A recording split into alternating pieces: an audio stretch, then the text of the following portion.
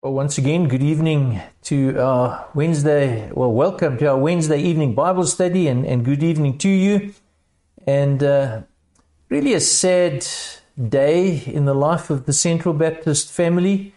I'm sure all of you have heard the news, and we are grieving the loss of our brother Freddie Kaseke. And just looking at the scriptures tonight, I hope that the Word of God is going to encourage us and perhaps even challenge us in what God will say and even teach us through this letter that Paul writes to the Romans tonight. I do want to encourage you to be in prayer for Clotilda and the three children. It's really a difficult time and season for them. Especially the circumstances that unfolded and the way in which our brother Freddie passed away last night.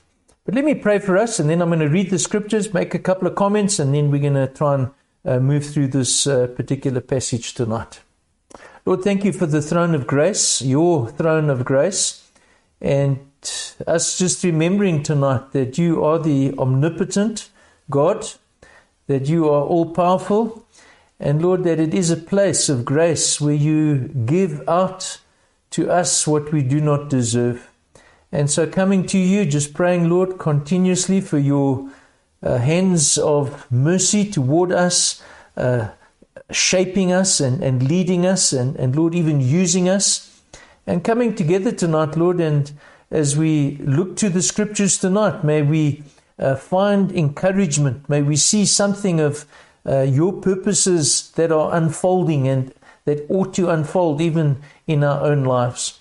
And so as we share together, Lord, we're mindful of Clotilda, mindful of the three children and even the extended family.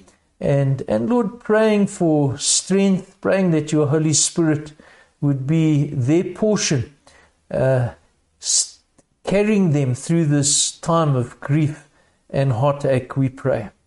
And asking this in Jesus' name. Amen.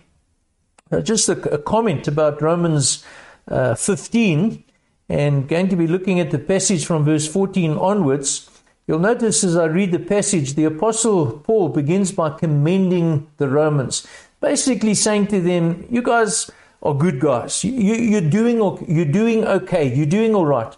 But that doesn't mean that there hasn't been a need for him to speak boldly to them, and having done so, unfolding the entire book from chapter 1, teaching them and reminding them of some good doctrine, and even in recent chapters, the application of that doctrine.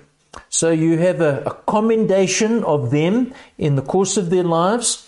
You have the Apostle Paul saying to them, yes, but in spite of that, I've needed to be bold in teaching.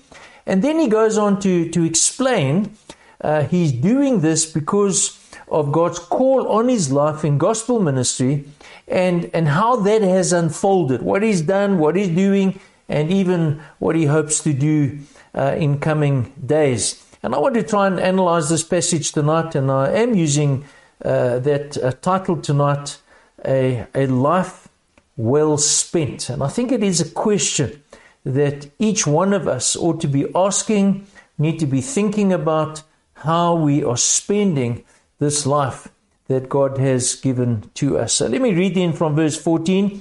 Paul says, I myself am satisfied about you, my brothers, that you yourselves are full of goodness, filled with all knowledge, and able to instruct one another.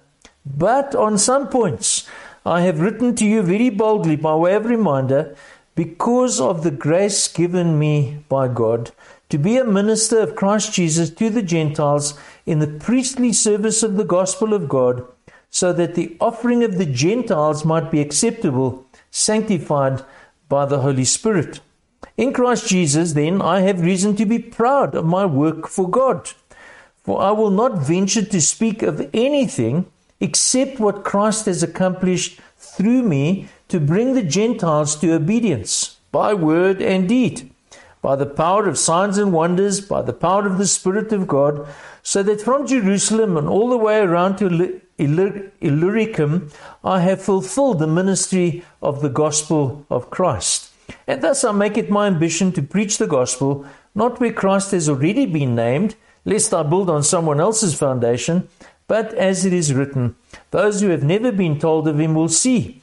Those who have never heard will understand. I want to introduce the study tonight and just mention a book on preaching written by the well-known evangelical Anglican John Stott. And the title of the book is Between Two Worlds. So, what does he mean by between two worlds? Well, speaking to those of us, pastors and others who are preachers and ministers of the gospel, an example being, I am this evening required to teach the Word of God. But to do that, I have to be in the Word. I can't teach the Word, I can't help others from the Word unless I myself am in the Word. Constantly seeking, constantly asking, what is it that God is saying through this enduring, this unchanging, this inerrant Word that God has delivered and preserved for us over the years. And so we could say, and I would put this in my own words now, as those who are believers, those who are involved in ministry, and particularly those of us who are preachers, we ought to have both feet in the Bible, both feet on the Word of God. But at the same time, and this is John Stott's point, at the same time, we cannot avoid the reality of another world. There's the world of the Bible, the context in which it was written, the people to whom it was addressed, that which was meant to them then. But we live in a different world. We are people, yes, made in the image of God, like those people who lived then, but our context is different. Our worldviews are different. There's a different reality that we face day by day. We cannot, as preachers, as teachers of the Word of God, ignore this world that we're living in. And to use the example of what transpired last night at the Arcadia campus of the Central Baptist Church, we cannot ignore the tragedy that took place. Here was a servant of God leaving his family in the home. I understand Clotilda saying that he even was so keen to get to the office, to get to work, that he didn't even eat his breakfast, wanting to serve a community, wanting to serve helpless and hopeless people, getting to work and never seeing his family again. It's that world that we cannot ignore.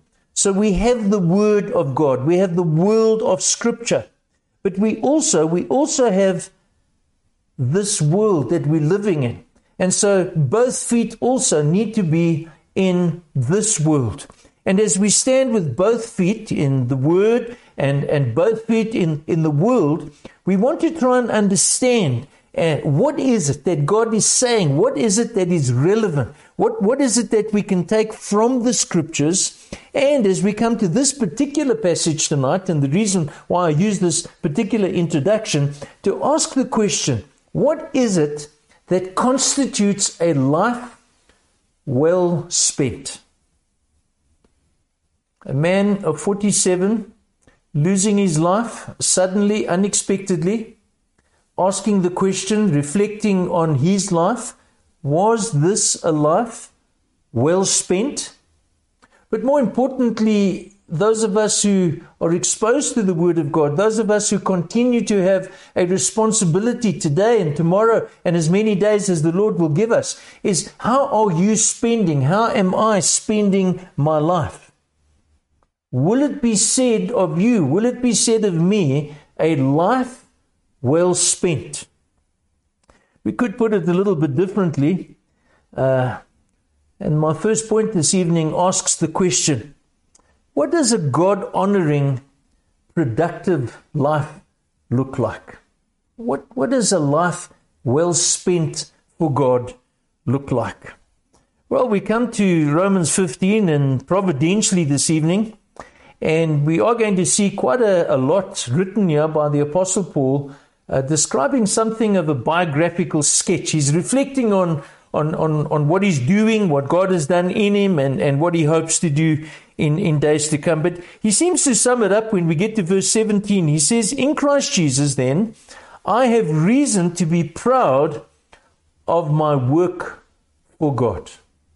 Well, that's an indication that he therefore understands that his life has been a God-honoring and productive life for God. I have reason to be proud of my work for God. So what we want to do tonight is we want to look then, well, what has he been doing? What does he intend to do? And as an apostle, yes, he's fulfilling God's calling on his life. I do believe we'll be able, and this is what I want to do in the second half of the study tonight, to answer the question, to draw some principles and some characteristics, and well, how then can I know whether I am spending my life productively? And to put it negatively, not wasting these precious years that God has given me, has given you on this earth. Thought of having a 200 Rand note in my pocket. I don't know if you've ever felt maybe having a 200 Rand note in your pocket, thinking you've got lots of money to spend, and then maybe a couple of days later, putting your hand in your pocket and discovering there are only a few cents left. And then wondering to yourself, what on earth did I do with 200 Rand? It seems like I've wasted it. It seems like nothing useful or productive or good has come from this money that has been spent. It simply disappeared. It simply evaporated. It has been spent. Now, of course, the opposite could also be true. Having 200 Rand in your pocket and a week later knowing that you've done something that you've saved up for and there's a particular investment that is going to bring good return into the future, and sitting back in a week or two in a year and saying that 200 Rand was well spent. It was not wasted. And so really to think of your life tonight as a, if I could use the analogy of it being like a 200 Rand note.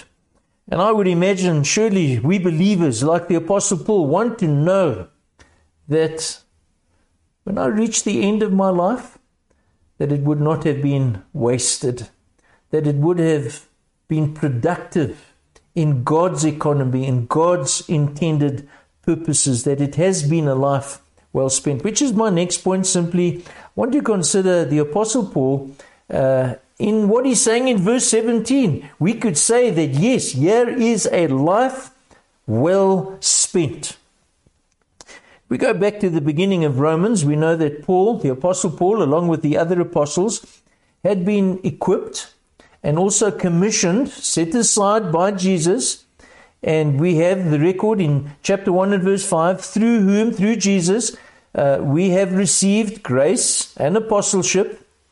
So something has been given to them, but for a purpose, to bring about the obedience of faith for the sake of his name among all the nations. So what was the mandate? The mandate, as he understood it, was very clear. It was the obedience of faith among the nations. In other words, this is another way of saying that they were set aside. There was a mandate, there was a charge given to them to make disciples of the nations, to do evangelistic ministry, to do mission work, the kind of terms we would use in our world today.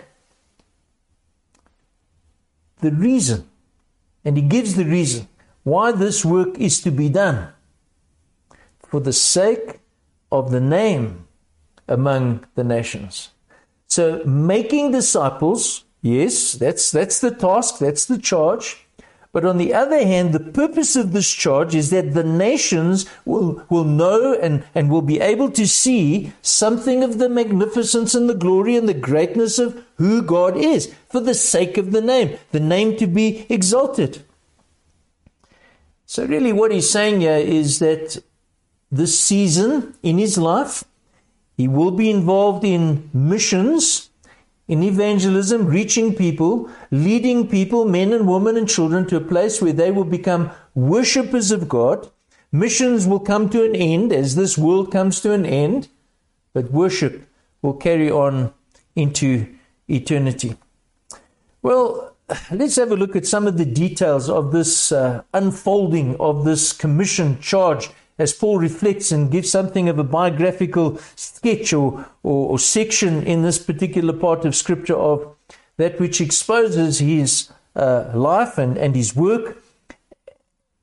And then saying alongside of that, how does my life measure up to that which he describes in seeing, in establishing whether it has been wasted or it's been productive? Well, I want to begin in just a bullet point. I want to consider Paul's work. He describes himself in various ways: a minister of Christ Jesus, a servant of Christ Jesus, verse 16, as one who is involved in the priestly service of the gospel of God. Notice the inclusion of the good news, the gospel of God, rejoicing that he's fulfilled the ministry of the gospel of Christ as he looks backwards, verse 19, and going on to affirm that it is his ambition to preach the gospel as he moves into the future, verse 20. So how do we break this down into different aspects of work? Well, the nature of his work is that he is a servant, that he's not his own boss, that he doesn't just do his own thing. He's subject to his master. He's subject to that which Jesus has commanded him to do, commanded him to teach, and the way he's commanded him to live his life.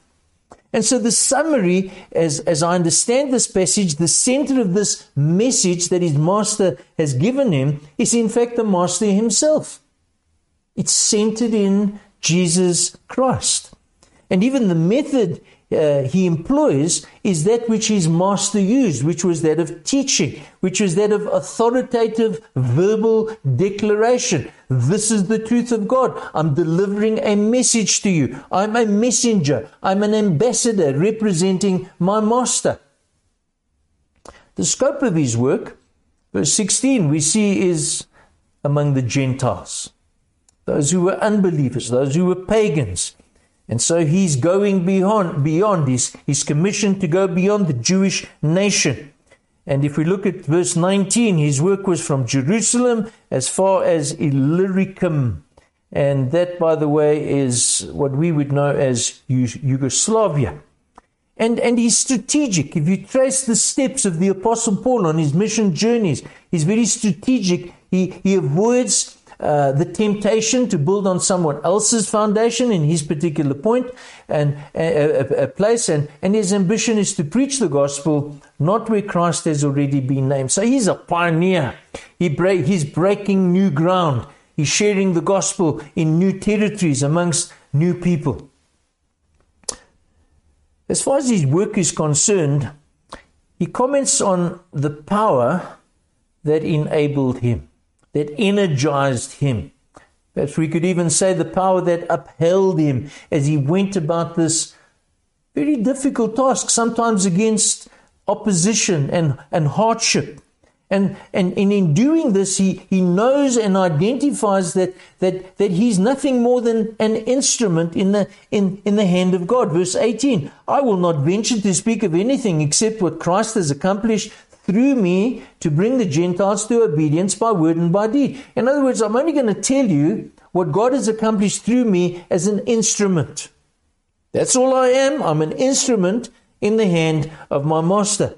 He's enabled clearly by the Holy Spirit at work in him. Verse 19 speaks of being by the power of signs and wonders, by the power of the Spirit of God, so that from Jerusalem and all the way to Illyricum I have fulfilled the ministry of the gospel of Christ. And then, of course, in regard to his work, we notice also some results evident from his work. Gentiles were converted. They responded to the gospel. Churches were established and continued to do ministry in their particular place. So just a little bit of an understanding of his work. We then want to look and say, well, what about Paul's heart? What do we understand about this, the inner workings of this man's disposition? And there's no doubt that he has a concern for the lost of the world. People who are under condemnation, people who have a destination which will be apart from God, a destination in hell. And so he relentlessly yearns for their salvation. He understands the danger that they're in. And so he wants to bring them good news. He wants to bring them the gospel, passionate about the well-being of people's souls, not just leaving them to their own ends, leaving them to go to destruction for eternity. His heart is burning for delivering the message of the gospel for these people to have a right standing with God. In verse 22, he says there that it was his fruitful ministry among the Gentiles that kept him from fulfilling his personal desire to visit the Romans. Now, do you see something of the heart here? He's willing to keep his personal desires subject to the supreme task. God has called me. God has sent me. I have this message burning inside of me. There are people who are dying in lostness because of their sin, and I need to deliver and bring to them the good news. And he's not even satisfied with past accomplishments, and there was a good track record. He's not even satisfied with his present successes. There's a continued heart, an outward-looking burden. As you read on, we didn't get to that portion, verse 24 in the passage, and he speaks about getting to Spain, another place, more people, more gospel ministry, more good news, people to be rescued from condemnation and judgment, people to escape from the wrath of God. That, of course, extends to the Romans as well. And not just a ministry in the word. Notice that the Apostle Paul also has a heartfelt interest and action toward those who are poor, those who are living in squalor, poverty, those in Jerusalem. It was his desire, we read, to minister to them and to do so in a practical way. Verse 25, at present, however, I'm going to Jerusalem, bringing aid to the saints. And in verse 26, you can read about, for Macedonia and Achaia have been pleased to make some contribution for the poor among the saints in Jerusalem. They were pleased to do it, and indeed they owe it to them. For if the Gentiles have come to share in their spiritual blessings, they ought also to be of service to them in material blessings. So that's something of his heart. We can't and should not gloss over what I've called Paul's plea. I have no doubt that the Apostle Paul was an extremely capable person in our estimation and assessment and understanding of things. And yet, this man knew that apart from God's help, he could do nothing of real value. There's a sense of incompetence expressed, this request that he brings in verse 30. Strive together with me in your prayers to God on my behalf. Do you get the sense of that? Strive with me. Don't just pass a kind of a thought when you think about it. The sense of striving is we're battling together in prayer. We're coming before God. We're doing so consistently and repeatedly and striving so that God would be at work in him. God would be at work using him. He speaks of some of the specific needs. He prays that he would be delivered from harmful schemes of unbelieving Jews. He knows the dangers out there. And that his ministry in Jerusalem would be acceptable. And the prayer continues, not just for himself, but also for those in Rome. Verse 33, that the God of peace would be with all of them. So that, I hope, gives you some sort of insight, a glimpse into the Apostle Paul, as he just gives us this biographical sketch, taking us and bringing us to that place while asking the question, was this a productive life? Was his life well spent? Negatively, did he waste his life? Well, if we liken his life to the 200 Rand note His life was well spent. The answer, and again, it's given to us as he writes to Timothy, as he gets to the end of this ministry and work that he's been doing. I've fought the good fight, I've finished the race, I've kept the faith, kept the charge. He's done what God required of him to do. So that brings us back to the question, what about us? And I want to say at this particular point in time, we're not apostles.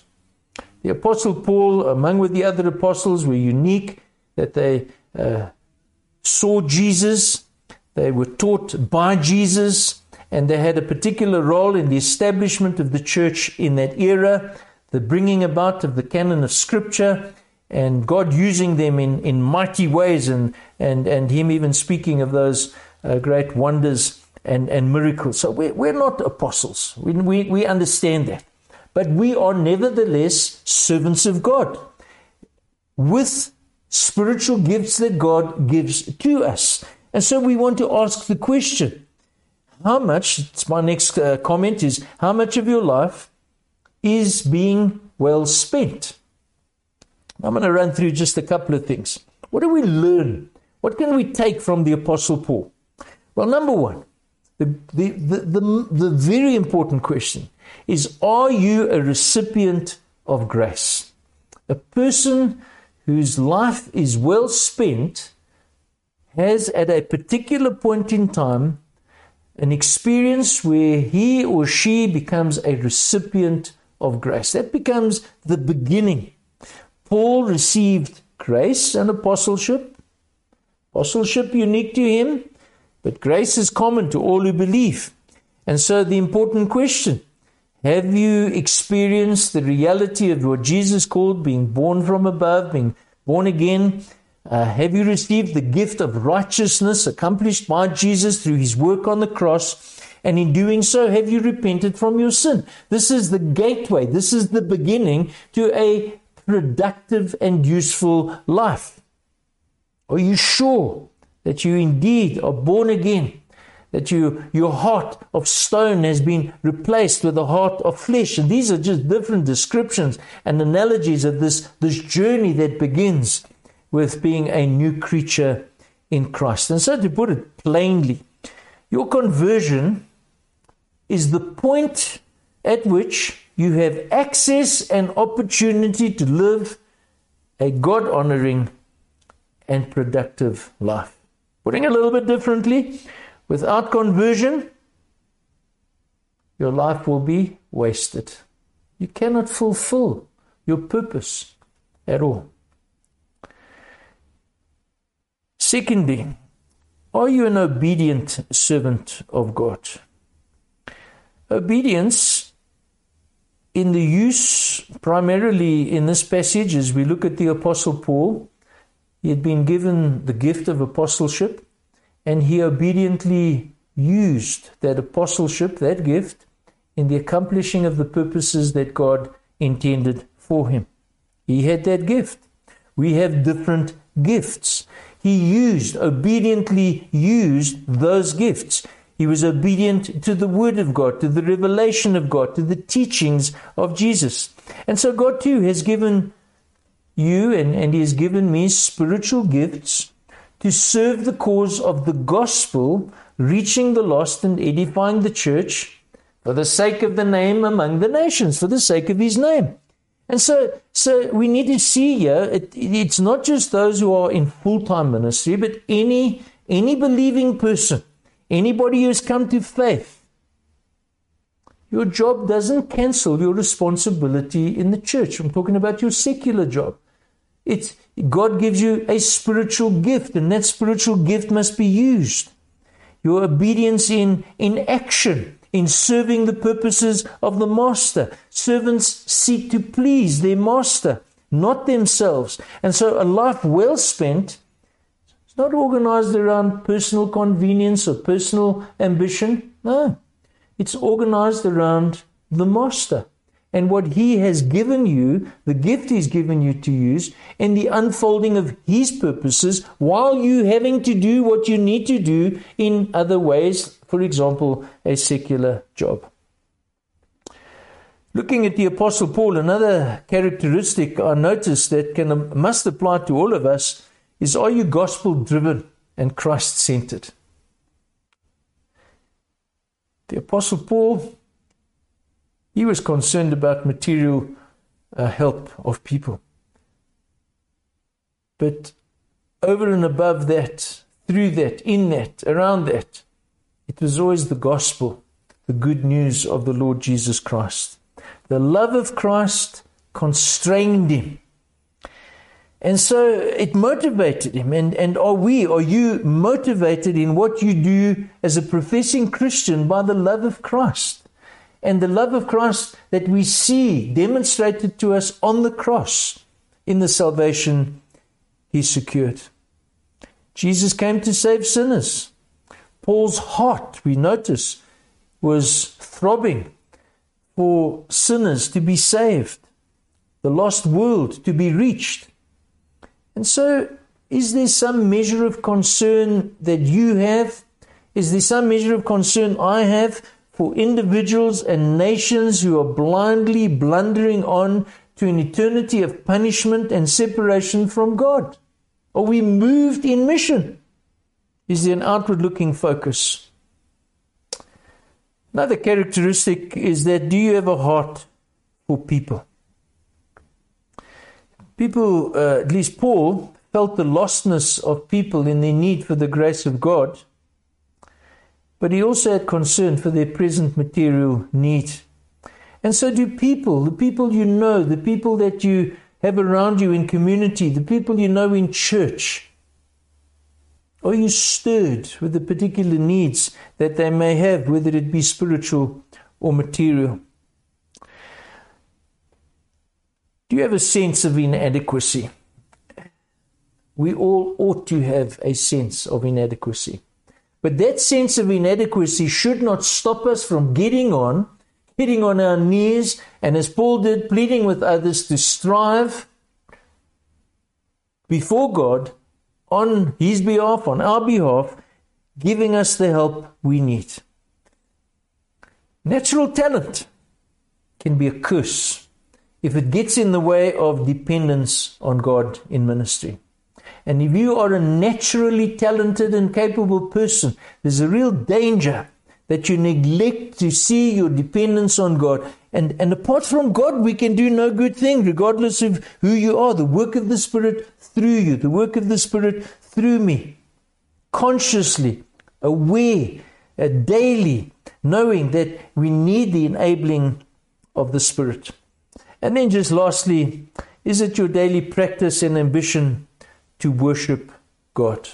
Is there that desire? Oh Lord, to worship you, whether it be in private, whether it be together with others, is that something that really throbs within your own heart? I want to conclude, and I have a double conclusion tonight. It is a blessing to know that God forgives our sins, that He does not hold our sins against us because of the gospel, because of salvation. It's a wonderful thing to know the blessing of sins forgiven, justification by faith, on the basis of the work that Jesus has completed. However, we need to think about the work we do as Christians. And I want to read from 1 Corinthians 3, where the Apostle Paul writes, he says, "Let each one take care how he builds upon it. For no one can lay a foundation other than which is laid, which is Jesus Christ, which is the basis. He is the basis of our salvation. Now, if anyone builds on the foundation with gold and silver and precious stones, wood, hay, and straw, each one's work will become manifest, for the day will disclose it." In other words, you do good work on the basis of what Christ has done for you in response to your salvation, as a result of your salvation. You're faithful to His calling, you're faithful and obedient to use the gift, and you're accomplishing His purposes. Well, you're building with gold. But then he carries on. "It will be revealed by fire, and the fire will test what sort of work each one has done." Now he's referring to, well, if there's fire to be tested, the analogy is, well, if you've built with straw and hay, wasted. Efforts wasted. If the work that anyone has built on the foundation survives, he will receive a reward. If anyone's work is burned up, he will suffer loss, though he himself will be saved only as through fire. And so I do ask again the question, if your life was likened to a 200 Rand note, how much of it is well spent? And then I want to add to that, as I work through the study today, in our estimation, we would think of Freddie, 47 years old, in our estimation, a life cut short. Was it wasted? No. And I'm in fact going to screen a short video. It's only a few minutes. Something my son sent up to me that he found on YouTube of an interview that Freddie conducted with one of the pastors at Oosterlig. And within that, you'll see and hear something of his own testimony. But you'll see something of the heart. You'll see something of the work. You'll see something of the focus on the gospel of Christ. Here is a man who sought to fulfill God's purpose in his life for the sake of his name. So thank God with me tonight for our brother Freddie. And even as we grieve his loss and we share with Clotilda and we seek to support her and help her. But thank God for grace in the life of our brother that did not waste his life. And then after the video, the questions will appear on the screen. Do take a photograph of that if you are going to be meeting together in a group. God bless you. Let me pray, and then Jay, if you'd run the video for us. Lord, do help us to search our hearts and, Lord, discover those gifts that you've given us and to use them in ways that would be of great value, that would bring about much fruit in your kingdom for your name's sake. And so praying for each other tonight, Lord, we are, Lord, is in desperate need of your help each day, every day, in our own private lives, but Lord, also in the way we serve you out in the world. May we know the blessing and the strength and the power of your Spirit in Jesus' name. Amen. Just let's watch the video. Oh, in South Africa, and you actually come from the Congo. Yes. And there's a lot of people from all over Africa in South Africa that upsets a lot of South Africans because there's hardly work for South Africans, and now a lot of people from other countries are here. I remember in Jacob's Well when I was working with you and some of the other people in the same boat, I realized that I had a bit of antagonism and emotional difficulties working with people like yourselves, but God somehow pulled me aside and said, Harvey, you are very excited about South Africa. What do you think I'm excited about? And I had to say that God is excited about the world. And then Jesus was saying to me that I should get excited about what he's excited about. And I must get on his agenda and stop pushing my agendas. What do you want to respond to that? Yeah, understandably that South Africans are upset about all these foreigners who have flocked into their land, and we have to go back and see what is happening on this continent.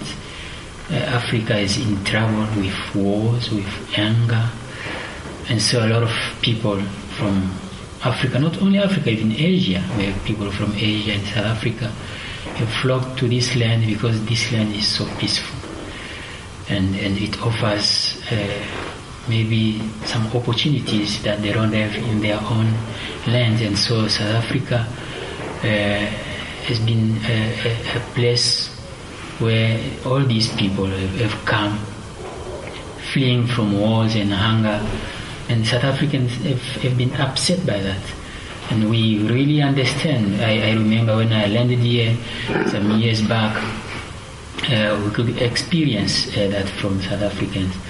But I think some of them are contributing, especially in the kingdom of God. You go in the inner city of Pretoria, you'll find that there are a lot of churches, that these people have planted, and investing in the kingdom of God. So yes, South Africans are afraid of them because among them there are criminals, among them there are people who are doing bad things, but God is changing them. God is changing them, and I think it's an opportunity for South Africans to really bring the gospel to these people, because many of them came in South Africa without knowing God.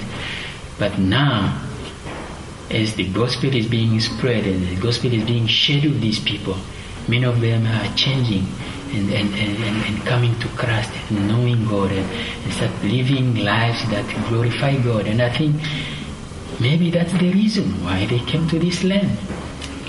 Is that your story? That's exactly what happened to you. Exactly, that's what happened to me. I as I said, I left my country some years back, not knowing God. Indeed, I grew up in a Christian family, but had no knowledge of God.